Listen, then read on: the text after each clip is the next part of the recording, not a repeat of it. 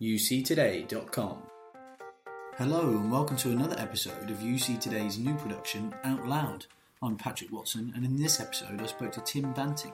Tim's the Principal Analyst for Communications and Collaboration and Global Data. We discussed his history within the industry and the developing trends within UC and how those will be affecting the market going forward. I started by asking Tim about some of his previous roles. Previous to working at Global Data, I spent a number of years at both Microsoft and Cisco, looking at Link as a senior product manager for Microsoft and as a systems engineer and market analyst and competitive analysis at Cisco. I spent about 25 years in the communications and collaborations industry and seen some very interesting trends over the course of all of those 25 years. Did you say when you were at Microsoft, you were on Link, that is now Skype? That's right. So I was senior product manager. I moved out to Redmond to work at Microsoft as a senior product manager for Link. That's now become Skype for Business. Skype for Business has developed massively over the last few years, really taking the market by storm. Did you see those developments and that potential during the early years when you were first working on it? I did, yeah, absolutely, Patrick. So while I was at Cisco, I sort of raised the flag and said that Microsoft would be a big competitor in the collaboration and communications industry when I was at Cisco. So we recognised that way back in time, Microsoft would make a significant impact on this industry. And I think by and large, they've been big drivers, as Cisco were when we moved from the old digital PBXs to IP PBXs. I think that Microsoft have made a big shift towards unified communications, and now this sort of integrated collaboration space that we're moving into, this team collaboration with Microsoft Teams. And how do you feel Cisco reacted in terms of addressing that directional change by Microsoft? Do you feel that they managed that well? Yeah, I think Cisco reacted and are reacting appropriately in the industry. What we have to realise is that technology doesn't become a trend unless it satisfies a business need. And there's still a business need for unified communications. And I think what Cisco have done is they're looking at satisfying the needs for unified communications, and also this move to Cisco Spark, which is more of a persistent team chat or a team collaboration space that's similar to Microsoft Teams in its approach.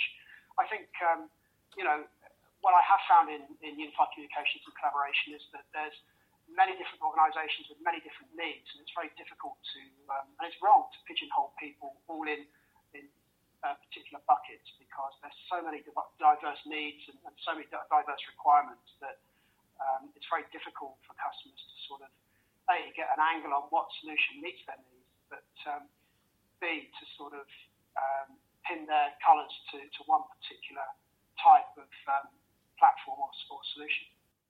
With that, massively diverse array of needs for end users and end user organisations across, what do you think are going to be the big trends this year in 2018? Are we continuing on from 2017, or is there anything, massively revolutionary that you think is going to develop within 2018? Yeah, I think 2018, as I said, I think technology doesn't become a trend unless it satisfies a business need. And there's certainly a need for effective, efficient and frictionless communication and collaboration between employees, partners and customers. So I think what we're going to see is the need for simple-to-use, integrated and consolidated business tools. So we're going to see a move away from unified communications to integrated collaboration as companies decide to re-platform for productivity. So those are services like Microsoft Teams, Cisco Spark, Slack, up to Enterprise Rainbow, Unify Circuit. There's many a there's many a vendor out there that has these team collaboration platforms. I think we're going to see that accelerating, mainly because people need to carve out huge swathes of time to be productive.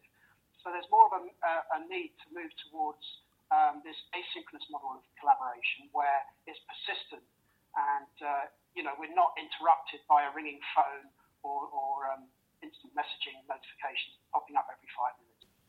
This consolidation and streamlining of existing communication platforms is going to mean there's even greater demand for this to be available under one umbrella, as it were.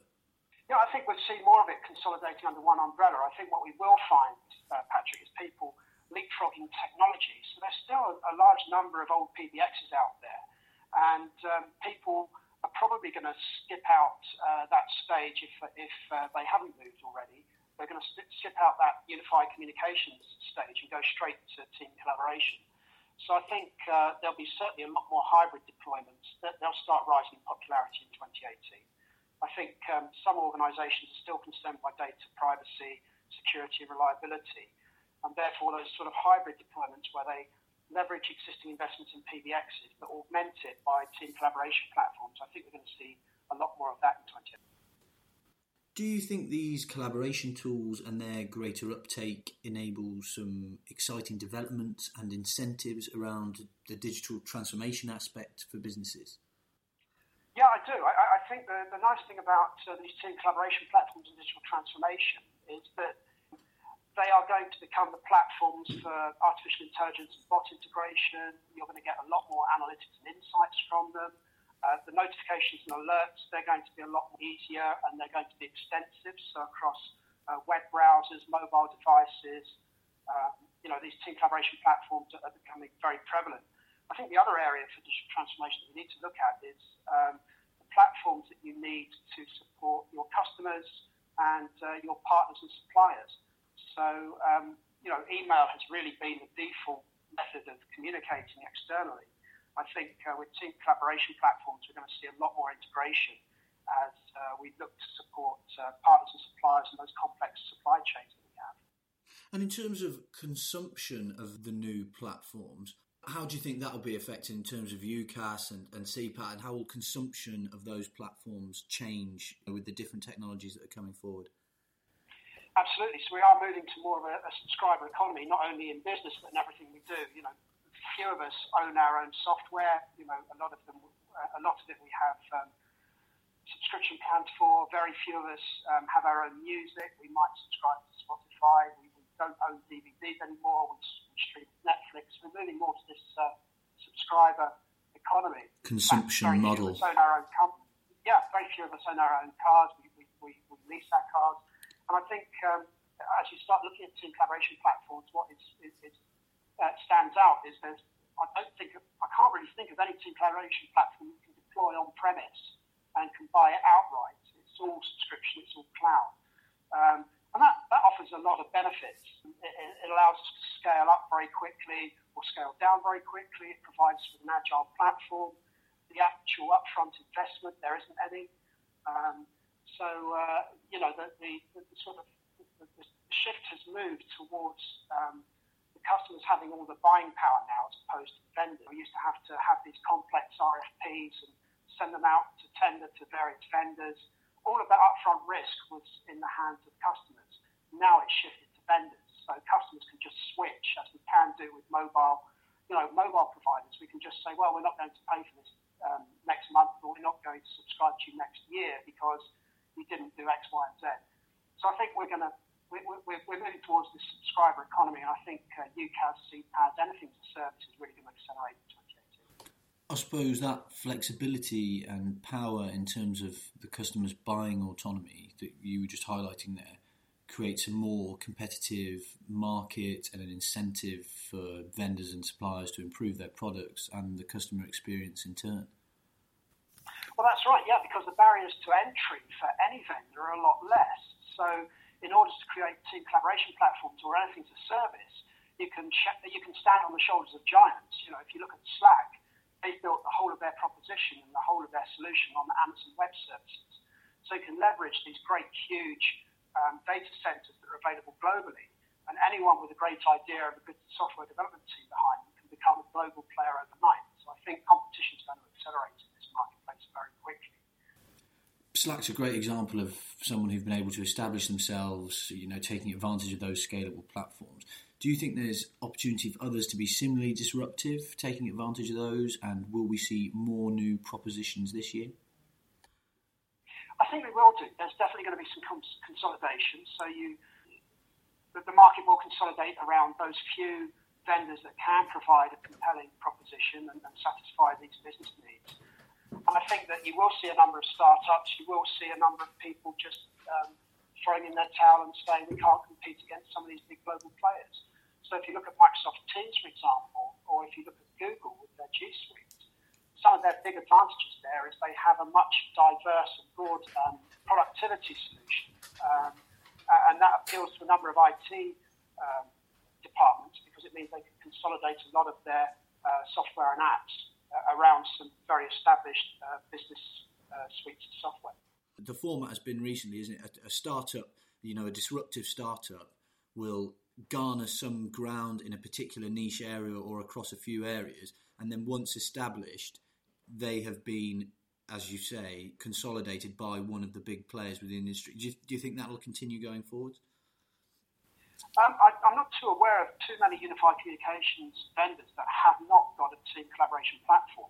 I think a lot of those acquisitions have taken place already, which makes you sort of wonder around what the strategy will be for companies like Slack, because how do they grow and where do they go from now? I mean, they are very much a very popular platform. Some would say market leading, but where do they go from now? Where do they go to now after establishing themselves? It's going to be interesting because some team collaboration platforms don't have comprehensive voice and video capabilities. We've seen people like Facebook with Workplace entering the market very quickly. Very cost-effective solution, can support up to 50 people on a video conference. So there's going to be a lot of adjacent markets that a lot of this blends into. And for those niche players, it does make you wonder, where they're going to grow and what their growth strategy will be going forward. I mean, there's other disruptive technology platforms that we're going to see the boom in. I mean, you've already mentioned AI and, potential bot techs, but the Internet of Things, we've been told for the last few years is going to massively change how consumers and businesses interact with each other going forward. In 2018, is that going to be a real growth area? I think so. I mean, I've sat in on a number. I'm lucky enough to go to a number of these vendors' presentations and annual events. There's been some very interesting work with Mitel, for example, in this space. What they're seeing is Charles de Gaulle Airport, one of their partners, has leveraged their platform to integrate IoT devices such as the defibrillators and the doors on defibrillator cases, so that when one of those is open in an emergency, it will send an alert and a trigger to first responders.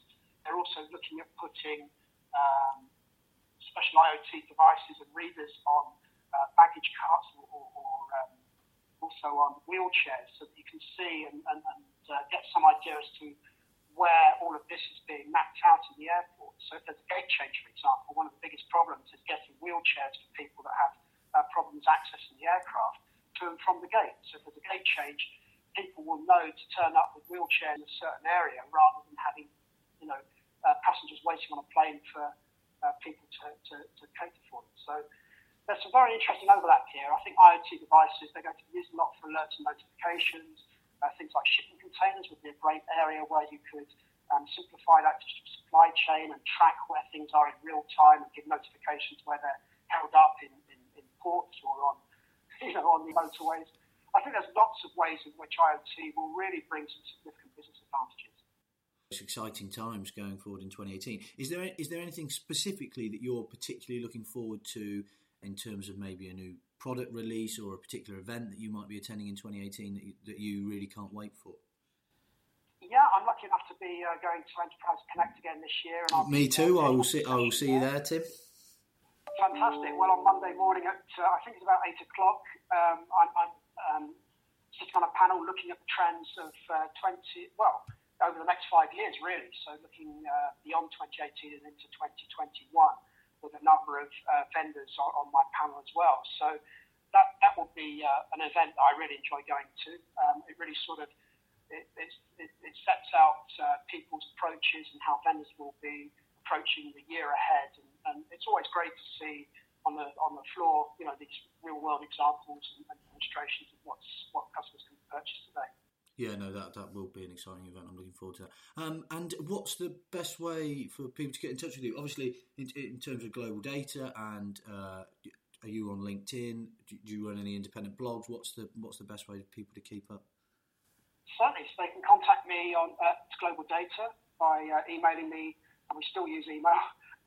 Tim. At the moment, anyway. Yes, we do. Yeah, we do. And you can always follow me on Twitter. My handle is tbanting. Well, Tim, thank you for those insights into 2018. Thanks again to Tim Banting for being the second guest on this series and providing those insights into UC currently.